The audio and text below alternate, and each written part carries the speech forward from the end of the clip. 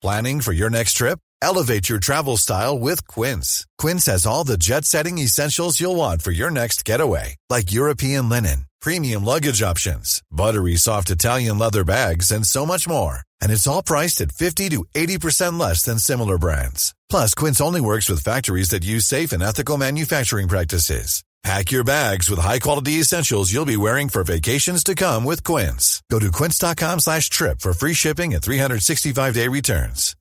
Millions of people have lost weight with personalized plans from Noom. Like Evan, who can't stand salads and still lost 50 pounds. Salads generally for most people are the easy button, right? For me, that wasn't an option. I never really was a salad guy. That's just not who I am. But Noom worked for me. Get your personalized plan today at Noom.com. Real Noom user compensated to provide their story. In 4 weeks, the typical Noom user can expect to lose 1 to 2 pounds per week. Individual results may vary. Hey there, it's Michelle Norris. I'm host of a podcast called Your Mama's Kitchen. When I travel, I'm usually looking for a way to find a taste of home when I'm not at home. And one of the things I love to do when I am at home is entertain. And Airbnb allows me to do that. When I was in California recently, I rented a house that had a great kitchen. And when we were sitting around the table, we were all thinking, we're in someone else's house. Someone could be in all of our homes as well. If you have a home, but you're not always at home, you have an Airbnb. Your home might be worth more than you think. Find out how much at airbnb.com/host.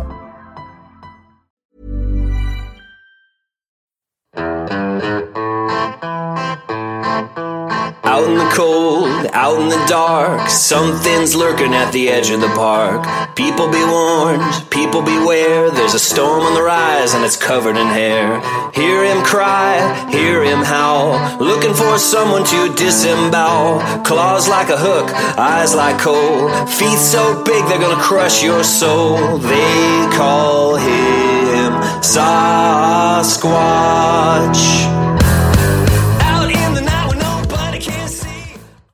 Womanjika, and welcome in our local Jara language. Welcome to Yowie Central. You're on 94.9 Main FM and you're with Sarah Bignell. This is the community radio show where we bring you the latest on Yowie research in Australia and we delve into the vast and fascinating realm of Bigfoot, Sasquatch and cryptozoology from here and around the world. Today, we're starting with a catch-up with wildlife photographer and Yowie tracker Bretto. Now, Bretto is a regular guest of Yowie Central, and he's had his own Yowie sightings and encounters. It's been raining heavily of late in his home turf of Jervis Bay, Yowie weather, as he calls it, so he's been out Yowie tracking. Just last week, he took a really clear photo of what appears to be a small footprint and what he reckons is a Junjadee track, one of the little fellas, out in the area where he researches. I'll post the photo of the track on the Yowie Central Facebook group for you to have a look at. Here's my chat with Bretto. Check it out.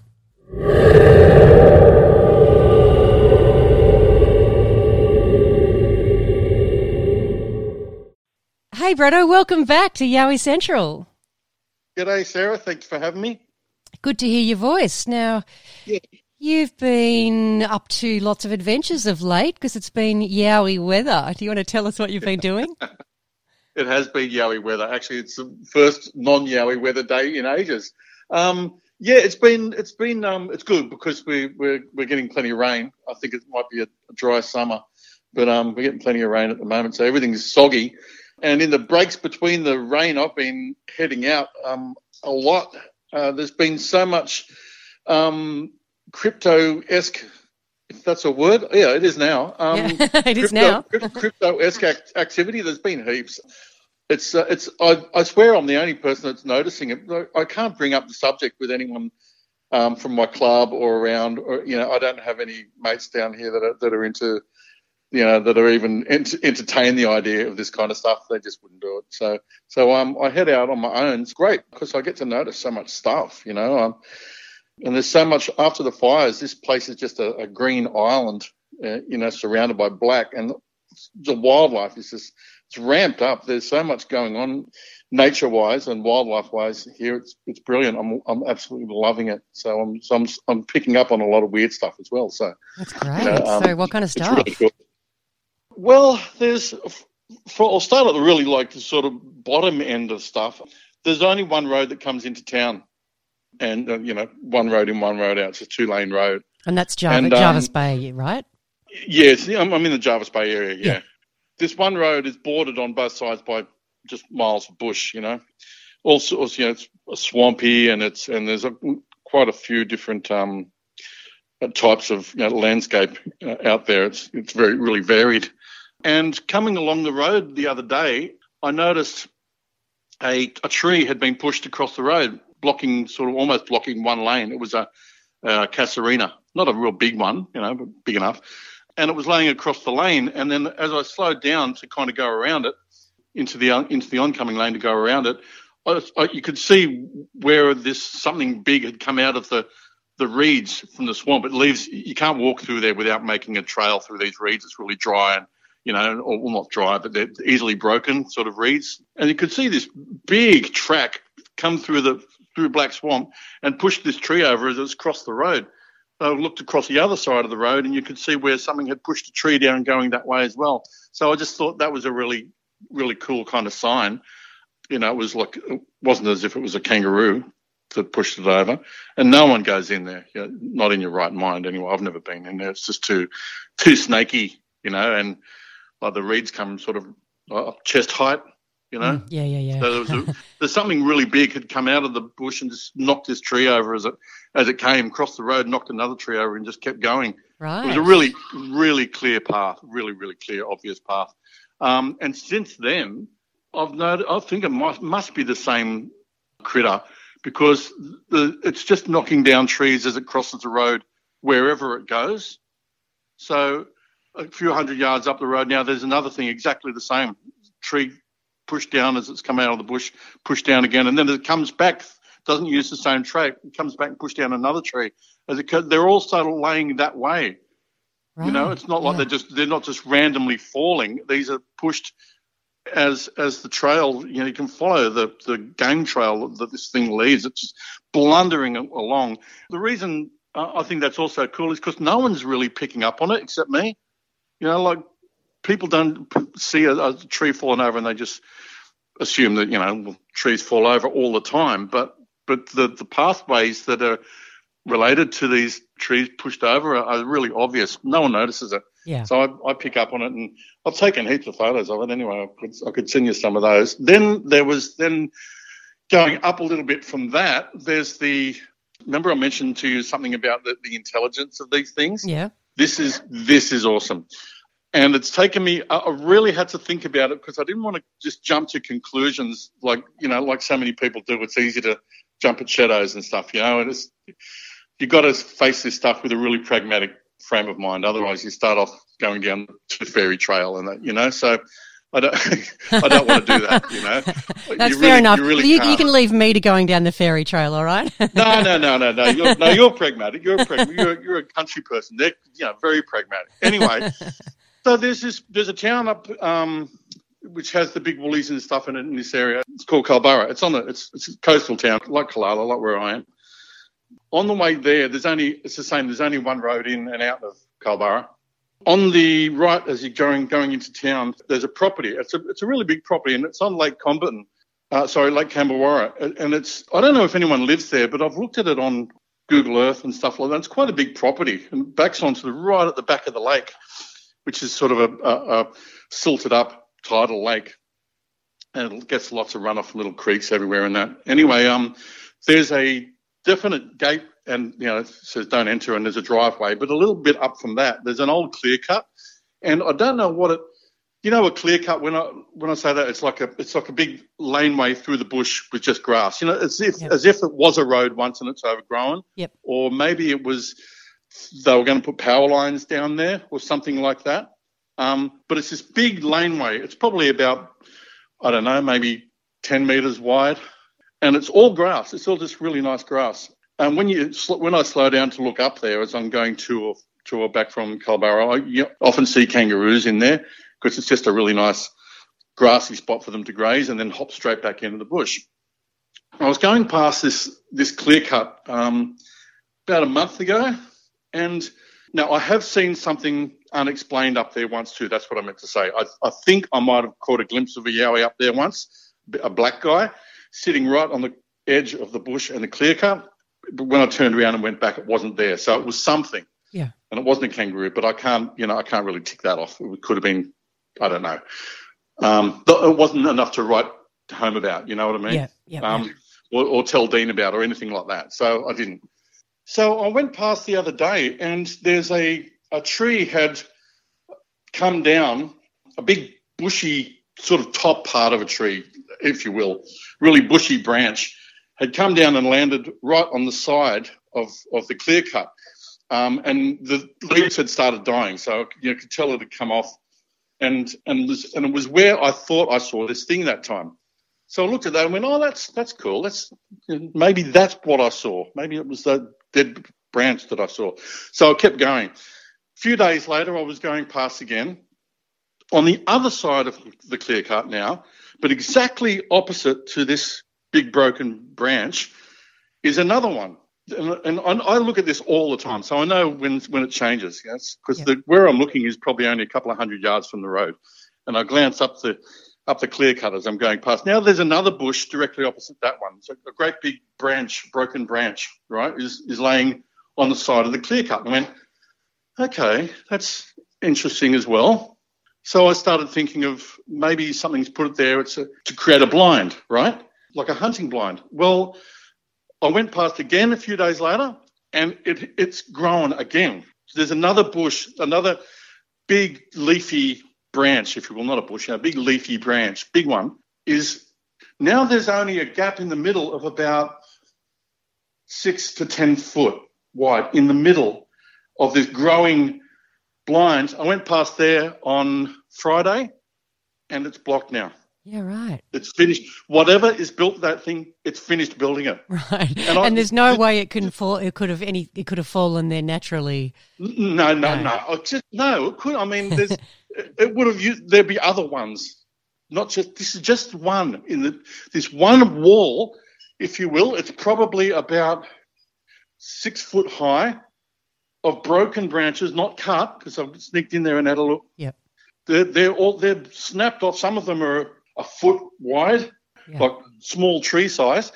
They've been broken and dragged from different parts of the forest and woven together to make a wall. It's so freaky. It's so clever that what it's done, it's done a number of things. It's created a blind for hunting purposes. That's what I think. Somewhere to hide in and then jump out onto it. Because, yowies don't just run things down. They're also ambush predators. Ambush predator, that's the word I was looking for. So it's done that. It's created a hunting blind. It's also stopped anything from the road seeing up past that. Okay, so it can come and go down through this clear cut now without being seen from the road. Right. Because I think when I looked up there and saw that black thing, I swore that it looked at me as I went past, because it wasn't there when I went back. I thought I saw it turn its head and look at me as it knew that I was eyeballing it. It was weird anyway, but like I said, I can't be sure of that sighting. So it's done that. It's created a hunting blind, and it's also stopped anyone from walking up through there. You have to go around this thing now if you want to walk through it. Now, whoever lives on the property never, ever uses that thing. There's no tyre marks or anything through there, nothing. Hasn't been used in years. I watched this thing being built over the course of a few weeks, but at the end, it happened really quickly. And I went, that is really, really smart. That's an incredibly intelligent, that's human intelligence, that sort of willful construction of something to aid in, to serve a purpose. It's a multi-purpose thing. Okay, so what was the exact location? And I'll search it. Okay. Find Wallumboola Lake in Culburra Beach. Can you see that? Yeah, WOLLUM right? Wallumbilla Lake. It's right on the coast. You'll see it's Culburra Beach is just above it to the north. Yep, got it. Oh, you got okay, it? right, yeah. Okay, now you see that one road that goes in? Yes, yeah. Right? Okay, so if you come out of town, there's a bend to the left, right? Mm-hmm, yep. Big bend to the left. Yep. Now, at the very bottom of that bend, the first part of it, you'll see a clear cut. It's quite faint because it's... Oh, I can see it. Yeah, I can see it. Can you see that? Can you see now? If you go right down to the beginning of that's Culburra Road, can you see the really clear driveway at the bottom of the road, almost where it meets Coonamulla? You see that clear driveway? Yep. Right. Okay. So that's the driveway to the farm, and when you pull out, you'll see a really sort of open paddock there, and there's a little house in there. That's the property right on the edge of the lake there. So they've got the one clear driveway that comes in. Then a little bit further up, there's another clear cut, which goes between Coonamulla Road and Culburra Road, and there's the other clear cut further up, a straight one. You see the little straight one? Yep. That's it. It's just there.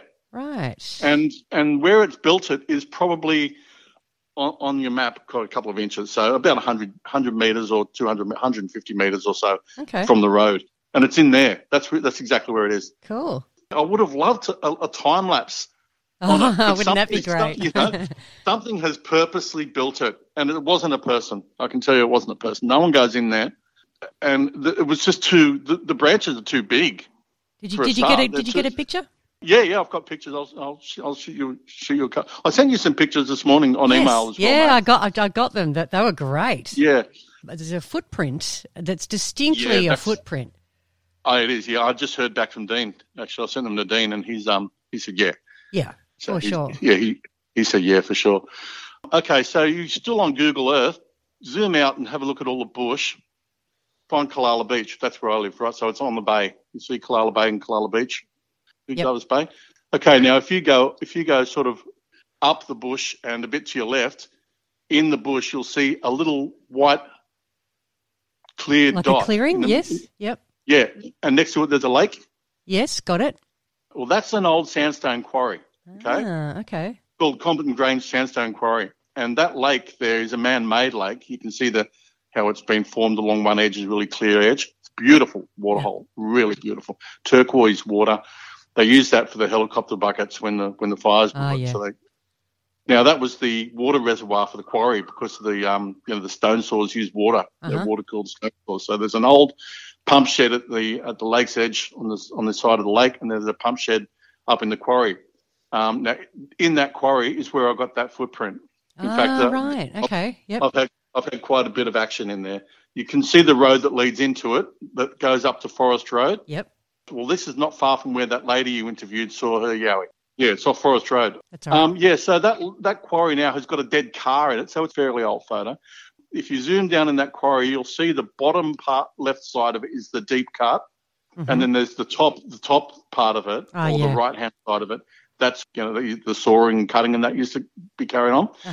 And there's two little trees in that dry section at the top, and on the left-hand tree there's a depression there, and that was filled up with water, and that's where I got those three prints from. Right. Now, so do you want to describe that print for the listeners? It was the first thing I saw was the slip mark where you see there's got the heel. It's very, very small. It would be the size of a 3 or 4 year old kid. So about the length maybe from the heel of your palm to the tip of your fingers, I'd say. Okay. About the length of my hand, maybe a bit smaller. Very sort of narrow heel, but not hugely narrow in contrast to the footprint. It was, relevant to the size of the footprint, but quite small. I can't really see more than 4 toes. I think there's 3. In the clear picture of the whole track in the water, there's 3. There's definitely 3 toes. There's no claws. The one where it slipped, the close-up photo I sent you where it's slipping coming out of the water, if that was a dog track, which I thought it was at first, that's what drew my attention to it. There's a lot of wild dogs in that bush up there, right? There's a lot. Yeah, I've come across them several times. 7 I've counted at one hit up there. Right, wow, so, that's a lot in yeah, one pack. That's a pretty decent pack, yeah. And they probably you'd have to watch out for that too, that they might find you on their next lunch menu. I the first time I went up there to this quarry, I parked at Forest Road there because there's a gate. You can't drive down there anymore. That is. First time I parked my car there and walked down. I was only about 100 metres from my car when 3 feral dogs came around the corner. I beat a hasty retreat back to my car because they pegged me as soon as I saw them. They pegged me straight away and went into running mode. And I bolted back to my car. I don't blame you. I screwed a really long knife to the end of like a broomstick. Yeah. And then went back and finished my walk. So that's very clever. A homemade bayonet. A mate of mine call it a back off, you bastard. Yeah.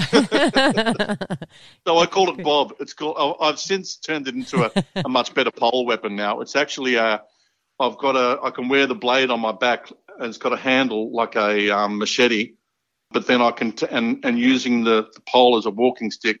So I can use it as a machete, or I can put it on the end of the pole, and I've got a split pin that goes through it, so I can use it as a pole weapon as well, like a halberd, which is just what. Yeah. Oh, look, I'm not going to. Yeah, one dog I could probably handle with a knife, but 2 or 3, no. Yeah. No. Well, I mean, yeah, they only have to tear your tendon, or get a major artery in your stuff out there. 3 of those, and they're lean, mean bastards too. Anyway, so I was down there.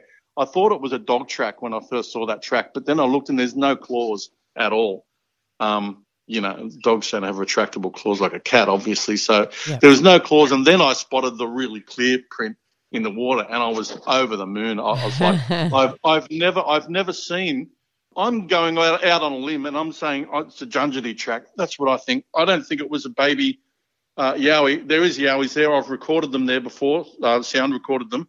I always get a lot of knocks and bangs and howls and stuff in that area right there. If they use that waterhole, of course, it's permanent. It's really deep, and they hunt all around there.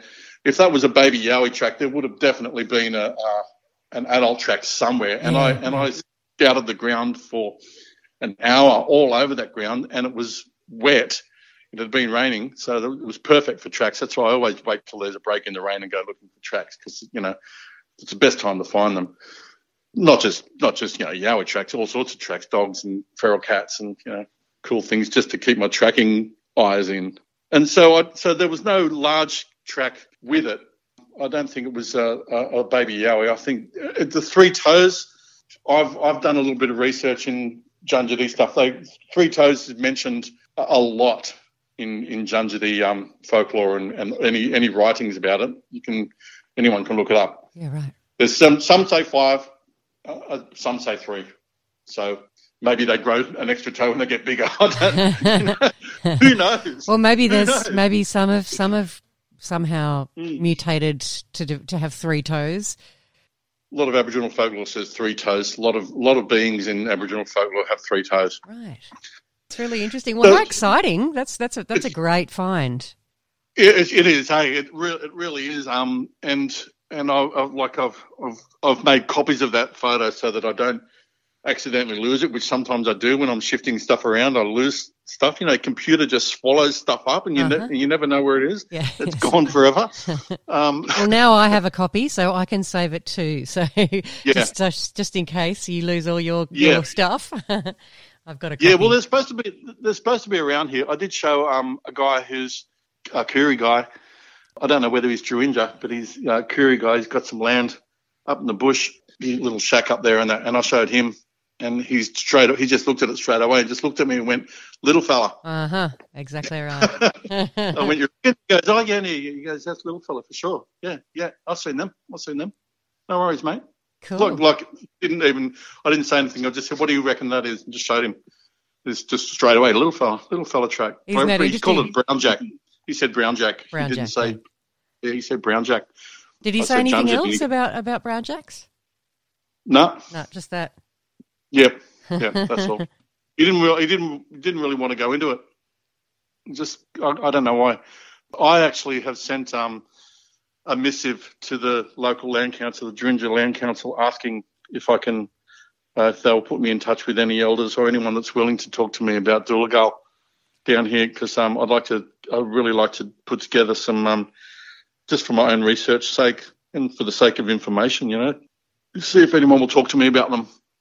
There's a long history down here, a long history, and especially with Callangutty Mountain and places like that around here, and the Clyde River down at Bateman's Bay. There's been a ton of sightings at Bateman's Bay. Yeah, that's right. You just have to look up Dean's the OYR site, and there's quite a lot. So that other photo I sent you of those, one of them, it didn't come out very well. It's a series of broken trees. They're all broken off exactly the same height. I could only get 3 in the photo. The first one is in focus, and then they're progressively out of focus as they get further away from the shot. But there was 7, and they were all broken at exactly the same height.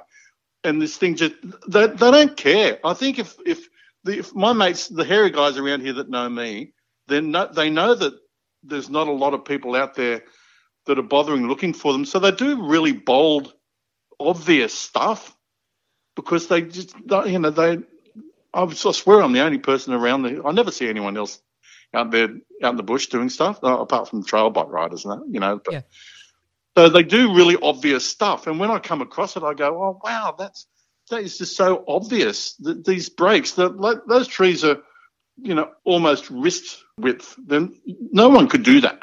No. Even with two hands, I couldn't break them. Like, no way in the world. You'd have to be partially cut through to break them. And these things just gone snap, snap, snap, snap, snap. And all these trees at about 7 foot tall. Every single one at exactly the height. That doesn't happen in nature. You don't get that uniformity, No. The wind just doesn't snap off trees at exactly 7 foot and then no other tree. So it was really a really easy track for me to follow. And then I came across a really clear bend. I'm pretty sure that bends indicate water now, because they either point towards it or are right near it. Okay. So I think that's the bends in my area anyway. I'm pretty sure tree bends are indicating water. That's what I've found over the last, while. But I can only speak for my guys.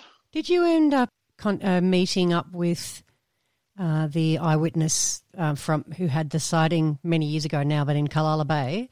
Did you? The lady? Did you end up meeting her? No, she lives. She doesn't live down here anymore. She's miles away now. Okay. Yeah, she's up in the Central Coast now. That's where my dad lives, up around Gosford Way. So no, but I spoke to her at length on the phone. She was a really lovely person, and she told me, the Forest Road where she had her sighting, just off Forest Road, I've pretty much pinpointed that now. She told me that it was dirt. It's only been blacktop for not actually very long, but it was dirt when she went down there. She turned off from the highway onto Forest Road, coming towards Callala and Culburra and that. Then they crossed over. So, I reckon I found where that is. She had a great sighting. It was a full body sighting. And the thing I thought was kind of cool was that she said it was sandstone coloured. Yeah, and I think I thought that was, really, really unusual. And, well, there's so much sandstone down in there as well that those creatures must have been there for generations to have actually taken on the colour of their environment like that. Yeah. That's just amazing. That's not an aberration of birth or anything. That's taken millennia for a creature to take on that colour like that. I think that's brilliant, especially since my first sighting down here was at the sandstone quarry. So it was pretty cool. Yeah, it's very cool. I'm out there all the time. That's why I see so much stuff. It's, you look at that area where that quarry is, right, and that all that bush there, from there to Culburra and then up Beecroft Peninsula and that, there's about 7,500 hectares. I've got a lot of room to run around and muck around in. Yeah, that's a big back garden. It is, and it's all bush too. It's like it's all bushy. So I'm always finding new places to look at stuff, and I'm actually on the hunt for some echidnas at the moment. So right. For the wildlife photography stuff. Yeah. I see their sign a lot of anthills that have been eaten and ripped apart and stuff on on the sideline. So I know they're around, but I want to get some really definitive photos of echidnas. Are they the only creatures that dig up ant nests? Echidnas? I was just trying to think because I notice those signs around here too quite a lot. Well, apart from primates, which do. So that's a thought. No, I don't think goannas do. I don't know. I know goannas, with their claws and that can easily rip apart a termite nest, but I don't know whether they do. We've got plenty of them big parentes and goannas around here. But, wow, that'd be cool. Yeah. Oh, mate, they're massive. Some of those bloody lizards, eh? Yeah, they're incredible creatures. No, I was just going to say I'll send you anything anything interesting I get that's definitive. That'd be awesome. I won't waste the time. Oh no, that's cool. And I'd love when I play this on the show, if it's all right, can I post that photo so the listeners can see it, or would you rather not? Yeah, no, sure, yes. It's a great photo. I'd love to share it. Like I said, if I find something that's kind of iffy, I don't bother wasting your time or anyone's time with stuff that it's got to be quite definite. Yeah. And I think that's a definite print. And like I said, Dean has gotten back to me and he sees a print. So, he's the go-to guy for all this stuff. And I trust his judgment above anyone. So yeah, if he said, then I'm really happy with that. Yeah, that's exciting. Well done. Well done. Yeah, I know. Well, the only thing that can top that is actually seeing one. Another one. Although they reckon Junjidi are really nasty little buggers, so they'll give you a hard time. I have heard that. Yeah. Yeah, I've heard that too. So. I've heard that they're nastier than the big fellas. So I know, but having said that, if I was going to get attacked by one or the other, I'd rather the little guy. Yes. I could probably stand a chance with him, Maybe. Yeah. All right, mate. All right, mate. Thank you for talking and thanks so much. Yeah, and thank you so much for coming back and chatting on Yowie Central. I love having you on. It's great. Very interesting. No worries. Lots of things to say. As for the listeners, Bretto is a wildlife tracker and wildlife photographer. So your expertise, Bretto, is really appreciated on Yowie Central. Thank you. No worries at all. Love it.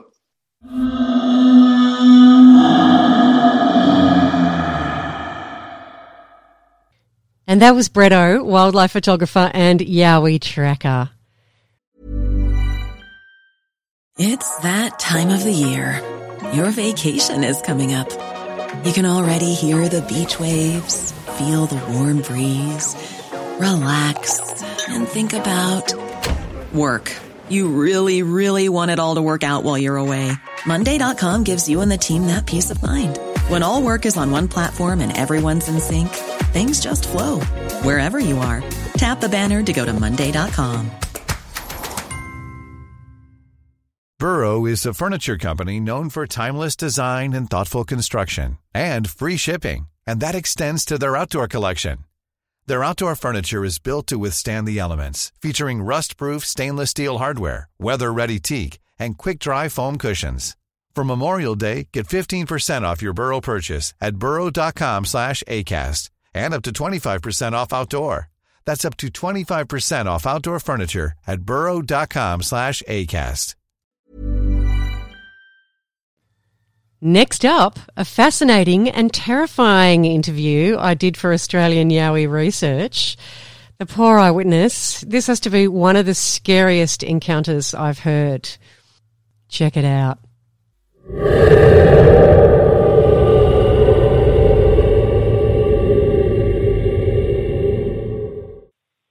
So basically it was 2008, January at about 2 a.m. in the morning. I was situated at the Nambucca Caravan Park. I'd had a rough night that night and decided that the people that I was with at the time, I would leave. It was probably a bad decision. It was really early twilight, 1-ish in the morning that I decided, 1:30-ish, that I decided to leave out of Nambucca. And when I left, I looked at my fuel gauge and realised that I was on quite low. I had about a quarter of a tank to get me from Nambucca over to Coffs Harbour. And knowing that they'd have an all-night stop out there, because obviously everything was closed in Nambucca for fuel at that hour. So I headed out. It's still with intention that I'd be able to make it. Started out and got out onto the highway and headed towards the Blongal forest, which is outside of Nambucca there. As I was driving, I had my dog with me, which was a 10-year-old Maltese who was partially blind and extremely sensitive to anything because of her. Everything was heightened with her sensitivities because she was partially blind. And she started squirming and carrying on in the passenger seat because she's sitting on the opposite side of me there and making quite a noise. I had the window partially down for her as well so she could breathe in the oxygen along the way. And she went from that seat down to the bottom of the floor of the vehicle and started cowling and carrying on quite a bit under the dashboard of the vehicle. And I was like, what's going on with the dog? You know, this is so out of text with the dog and stuff. And suddenly I smelt this pungent smell. So it was so pneumonic and so pungent that it was burning my nose. And I was like, what is this? Roadkill, of course, the first thing that comes to mind. But heck of a roadkill. It was like something like a cow or a horse that could even stink like this, you know. So not even thinking anything of it, continued driving. And at this time, I looked at my speedo. I was travelling about 95k on that highway, and it was the new part of the highway that I was entering into. So they just made a 4-lane connection there, and it was kind of breaking out the road. So it was on its own for a little while in a 2-lane road. And you see the opposite side of the northbound side, but there was an island through the middle of grass and sort of like a ditch that went down through it. But it was quite an open space. And off to the left, there'd been quite a clearing of all the pine trees since they'd put the highway through. So you could see through the pine trees as you were travelling along at a speed. You know how you can see that cartoon effect where you can see whatever's running, whatever's in that, you would see it, right? It would be quite clear. You know, there was a shadow at the very back of the forest line as I was travelling along, and I kept catching it in my peripheral vision. And was concerned about the dog and stuff and looking around me, so I was a bit heightened in my senses and realised that there was definitely something in the distance. So kept sort of putting that off, it's nothing, you know, it's probably just animals, whatever, but what's that big? Started to notice it more and more. It seemed to be coming closer. And what I had noticed was that the highway was then cutting in from the forest and the forestry line was finishing, right? So that forestry line that I was looking at to my left was no longer as thick and it was thinning out, and there was something like 10 trees then instead of maybe 40 trees back. So whatever it was that was behind that tree line was as coming in closer, and I was getting more of a view of whatever this thing was, and it was something that was on 4 legs that was running. I thought, a horse, a cow, but what on earth could it be, you know? It could be keeping up with my vehicle. Anyway, the road closed in. We got down to about 2 tree lines on the left-hand side, and I was thinking, whatever this is, it's going to be coming in and it's going to cross across because it's following the end of the tree line with my vehicle. And that tree line would finish, and then the highway would begin and there's no more tree line. So wherever it was coming, if it was coming towards me, it was going to have to cross the highway. So I was like, oh no, whatever that is, that's coming right towards me now. We're going to intersect for sure. So before I knew it, it was on the left-hand side of my vehicle, whatever this thing was. I managed to cop a bit of a view of it through my, rear vision mirror on the left side, the left side mirror. I was driving a four-wheel drive RAV at the time. So she was a pretty sturdy vehicle. It had crept up the side of the vehicle and was on the dirt side of the road with my vehicle, whatever this thing was. So it looked like a giant red setter would be the best way of me. I didn't see any face or anything at the time because it had its head down and it was running on 4 legs. So the closest description at that point would have been an ape, like a silverback gorilla size. It was just huge, but very slender and skinny and long, flowing red hair. And I was like, oh, my God, it's, some sort of creature. I don't know. I don't want to look. I'm getting pretty scared at this point. It follows me along the road for quite a period of time. I start speeding up. I've looked at my speedo. I'm nearly 100 clicks by this stage. It's still beside me. My dog's absolutely going berk under the seat. So I'm thinking, okay, I'm going to veer over to the right lane to get away from this thing, right? There's no one around me. There's not one car on the road. There's nothing. It's a complete dead highway. This thing is on the left of me. It then picks its speed up and comes across the front of my vehicle while it's still travelling at this speed, but it's going actually faster than my vehicle, and runs directly in front of my moving vehicle, right? And at the stage of it running on the four legs, it transitions from four legs to two legs. And so then it's bipedal, right? And it comes up, and the size of this thing absolutely threw me, and I nearly rolled my vehicle when I saw this thing stand up. And it was like easy 8 foot. Wasn't looking like it wanted to attack me, wasn't looking like it wanted to hurt me, but it was like it was having a game with my vehicle, which was the strangest part about it. And it stood up and turned its head and looked directly at me, and then basically just jumped across the highway, ran onto the opposite northbound side of the two-lane highway, and just disappeared into the forest. It's pretty terrifying. That would have been absolutely terrifying. You know how you lean over your steering wheel and look up? Well, Yeah. That's what I did. I leaned over the steering wheel and looked up and could not believe what I was seeing. It was like, this thing is a giant. It looked like it was a male. It was very Neanderthal-y. So it had all the traits of being Neanderthal-like, ape-like, had hair all over its cheeks, basically growing on its face at full length. It wasn't short hair. We're talking full-length hair, like something out of Chewie out of Star Wars. The hair on the top of his head flowed to the bottom of the ground.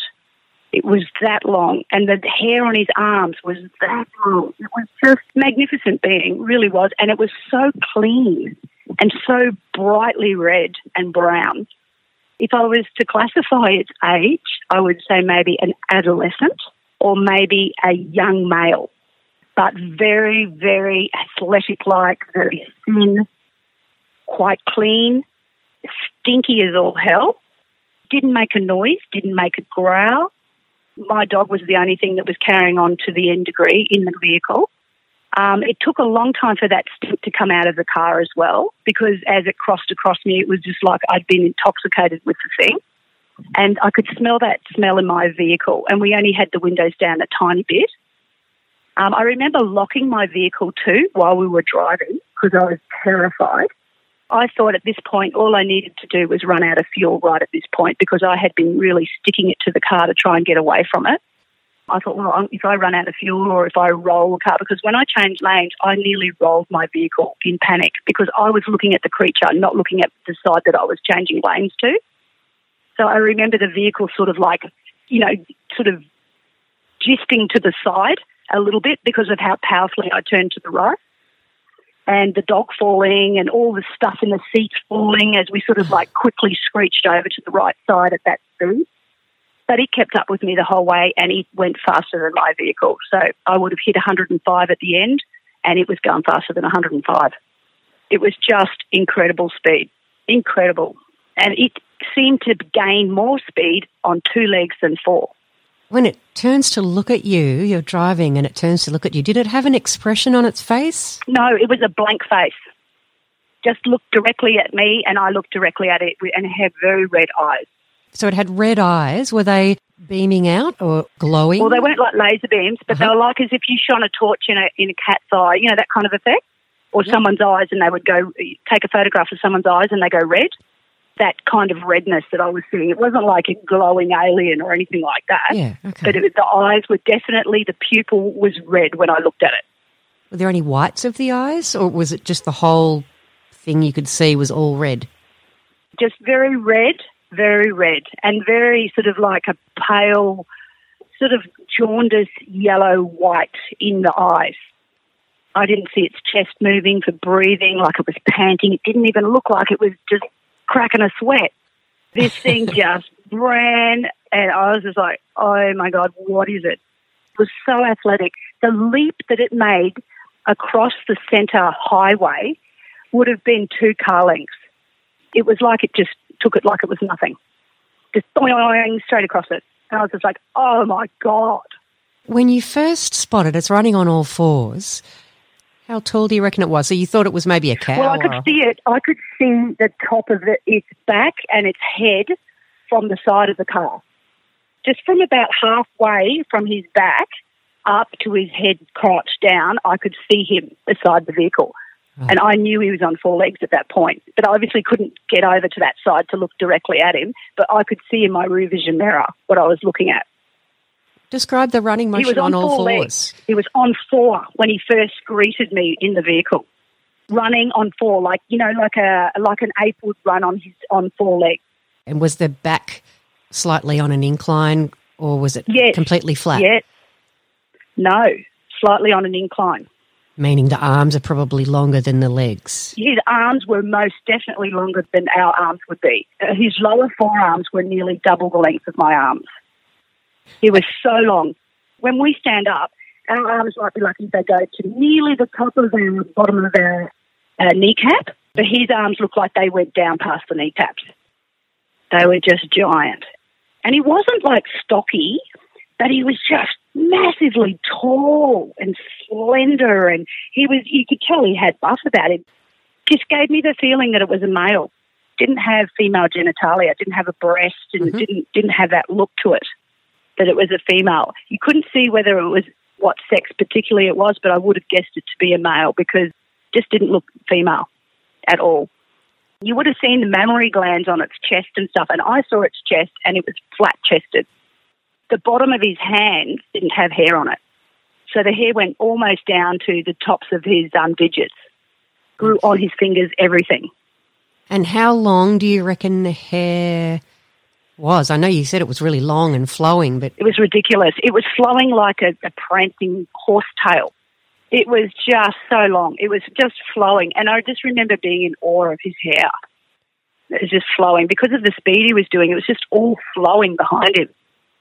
So there was a moon that night that you could see? Yeah, it was quite light, definitely quite light, yeah, because I wouldn't have seen those shadows through the forest if it wasn't quite a light night. I should look the moon up for the night of the 1st of 2008, January, and it'll give me a bit of an idea where the moon was sitting.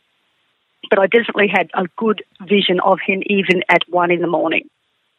And my lights were all on him, I had my beamers on, everything. What was the mouth doing when you looked at it? Was it open or closed? No. You could see that he had teeth. Just really saw like the first 4 teeth, the top upper part of his teeth, very big lips, really big lips, and just really dark-skinned, dirty, dark-skinned sort of look. Did you catch the shape of the teeth or the colour? Not really. I just knew that he had teeth. Yeah. And I didn't see any fangs or anything like that. He didn't growl. He didn't look like he wanted to attack. If he wanted to, he could have jumped my car. He was right next to me while he was travelling. He could have held on to that vehicle, could have jumped on top of me, could have pushed my vehicle. He could have done anything he wanted to. And all he wanted to do was just show off, really. That's possibly why it reminded you of a teenage young man. Yeah, that's why it reminded me that it wasn't something like a hunting male. I was that damn terrified. And I pulled into the Coffs Harbour petrol station straight afterwards, and I remember sitting at the petrol station for over 3/4 of an hour trying to console myself over what I'd seen. And I told the guy at the service station what I'd witnessed, and he said, he gets at least one of those witnesses once a week at least come through and say something about that forest. He said he gets it all the time through Coffs Harbour down through Nambucca. He reckons it's a hot spot big time for these creatures that are in there. They come down from maybe the ridge and they feed down in the lower parts at night, and then they must go back up to the ridge lines again early morning.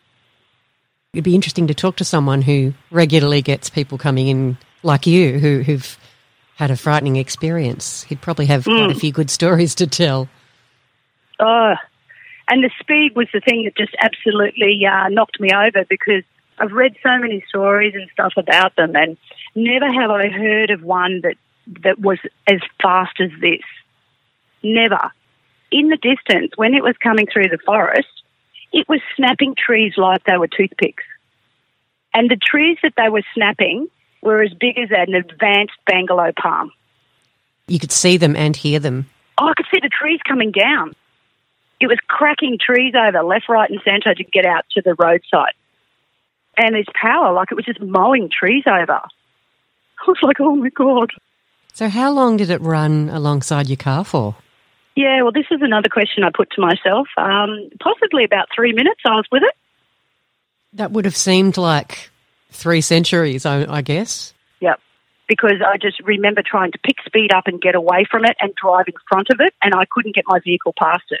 And I was like, if I keep pushing this, I'm going to blow the motor.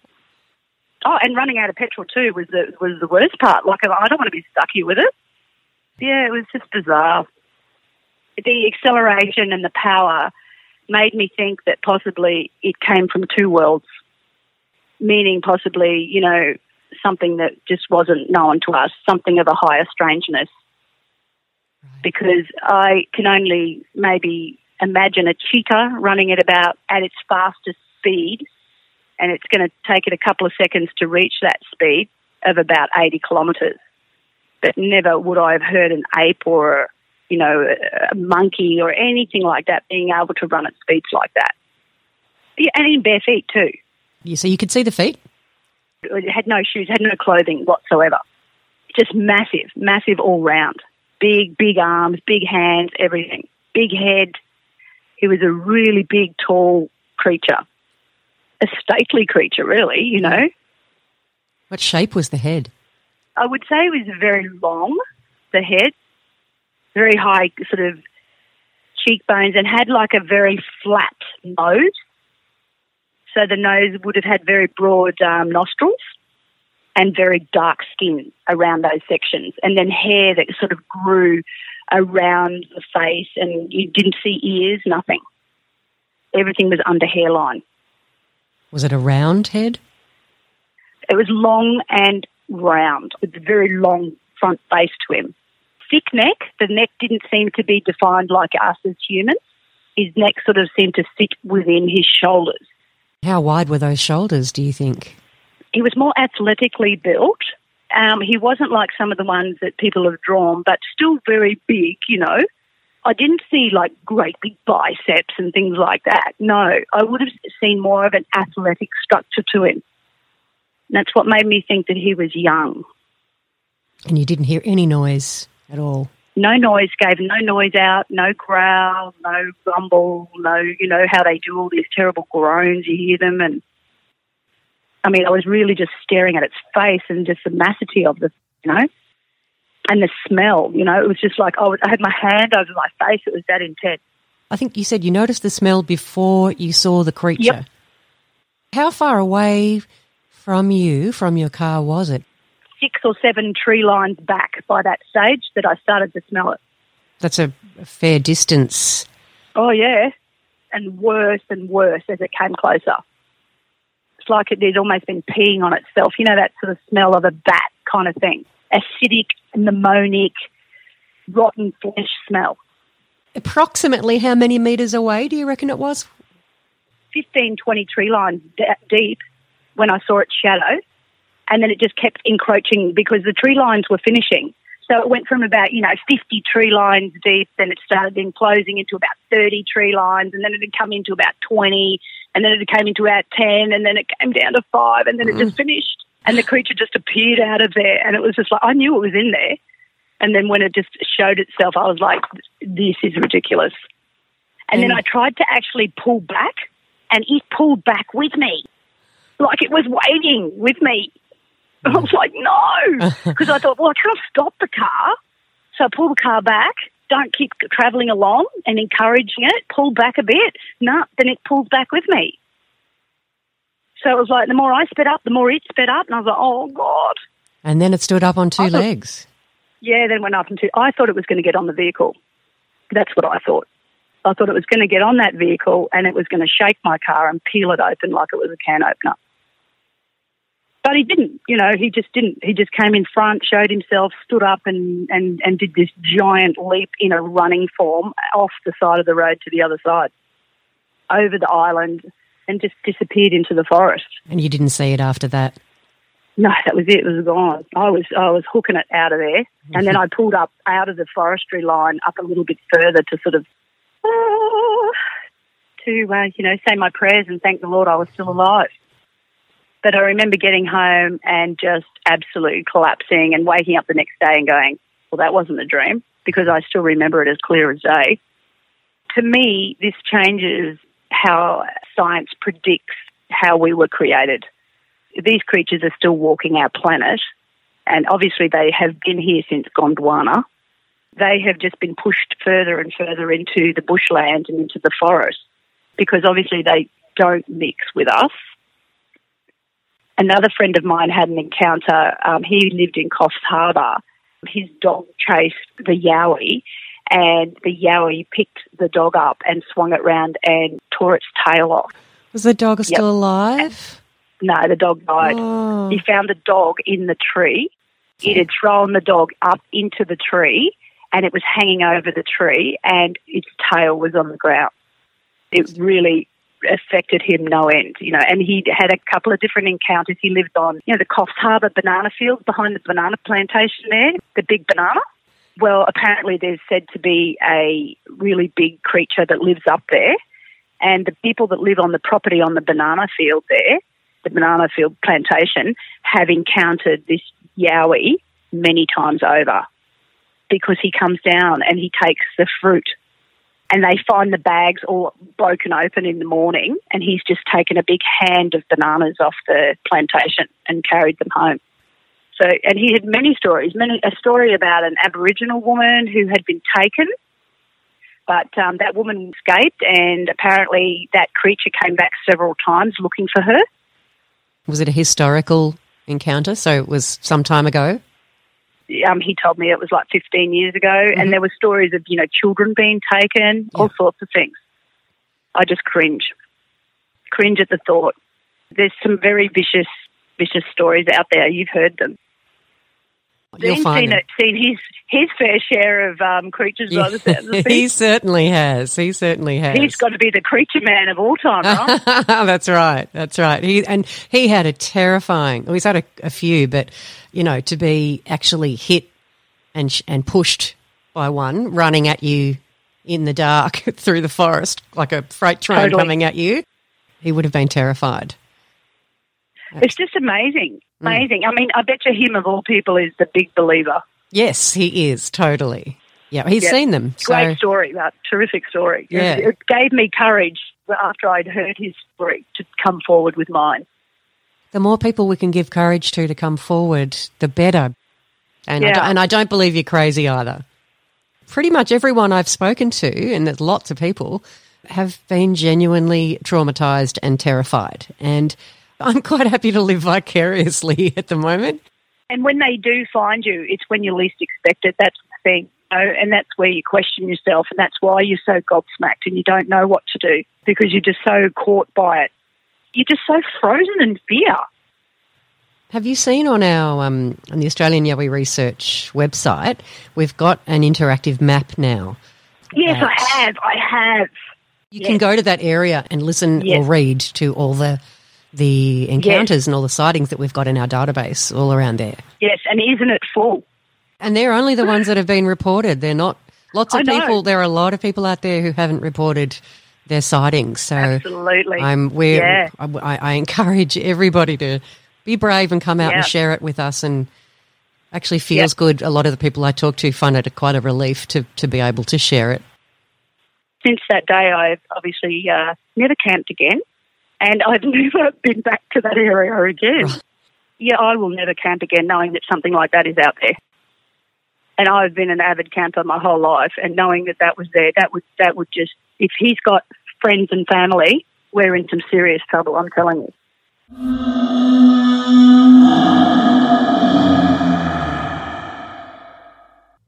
And that was Australian Yowie Research Witness Audio Report number 174. If you want to check out the excellent video put together by Dean Harrison and Buck Buckingham to go with that interview. If you've had a Yowie encounter and you want to share it with the Main FM community, or at least talk to someone about it who won't think you're crazy, send me an email to yowiecentral@gmail.com or send me a message via the Yowie Central Facebook group. Well, that's all we've got time for, folks, this week. I'll catch you next week. Stay safe. Taking you out with the fabulous Parry Grip. Out in the cold, out in the dark, something's lurking at the edge of the park. People be warned, people beware, there's a storm on the rise and it's covered in hair. Hear him cry, hear him howl, looking for someone to disembowel. Claws like a hook, eyes like coal, feet so big they're gonna crush your soul. They call him Sasquatch. I can't see under the darkness behind the tree. Is he a monster? Is he a man? Is he a demon under Satan's command?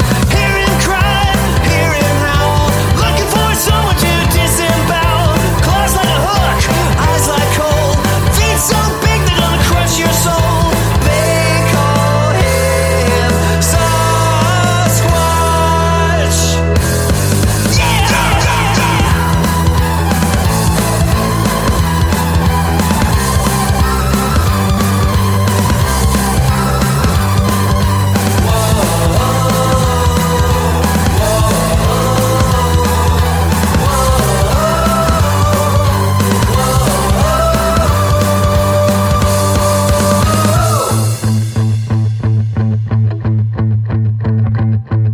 You might be rich, you pretty young thing, better hide the glint of your diamond ring. Your fancy jacket won't be worth a dime when you're sucking the blood right out of your spine. Hear him cry, hear him howl, looking for someone to disembowel. Claws like a hook, eyes like coal, feet so big they're gonna crush your soul. Hear him cry, hear him howl, looking for someone to disembowel. Claws like a hook, eyes like coal, feet so big they're gonna crush your soul. They call him Sasquatch.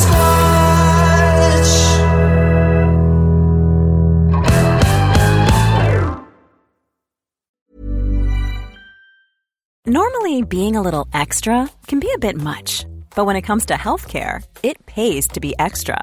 And United Healthcare makes it easy with Health Protector Guard fixed indemnity insurance plans. Underwritten by Golden Rule Insurance Company, they supplement your primary plan, helping you manage out-of-pocket costs without the usual requirements and restrictions like deductibles and enrollment periods. So when it comes to covering your medical bills, you can feel good about being a little extra. Visit uh1.com to find the Health Protector Guard plan for you.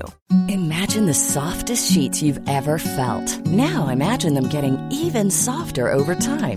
That's what you'll feel with Boll & Branch's organic cotton sheets. In a recent customer survey, 96% replied that Boll & Branch sheets get softer with every wash. Start getting your best night's sleep in these sheets that get softer and softer for years to come. Try their sheets with a 30-night guarantee. Plus, get 15% off your first order at bollandbranch.com. Code BUTTERY. Exclusions apply. See site for details. Even when we're on a budget, we still deserve nice things. Quince is a place to scoop up stunning high-end goods for 50 to 80% less than similar brands. They have buttery soft cashmere sweaters starting at $50, luxurious Italian leather bags, and so much more. Plus, Quince only works with factories that use safe, ethical, and responsible manufacturing. Get the high-end goods you'll love without the high price tag with Quince. Go to quince.com/style for free shipping and 365-day returns.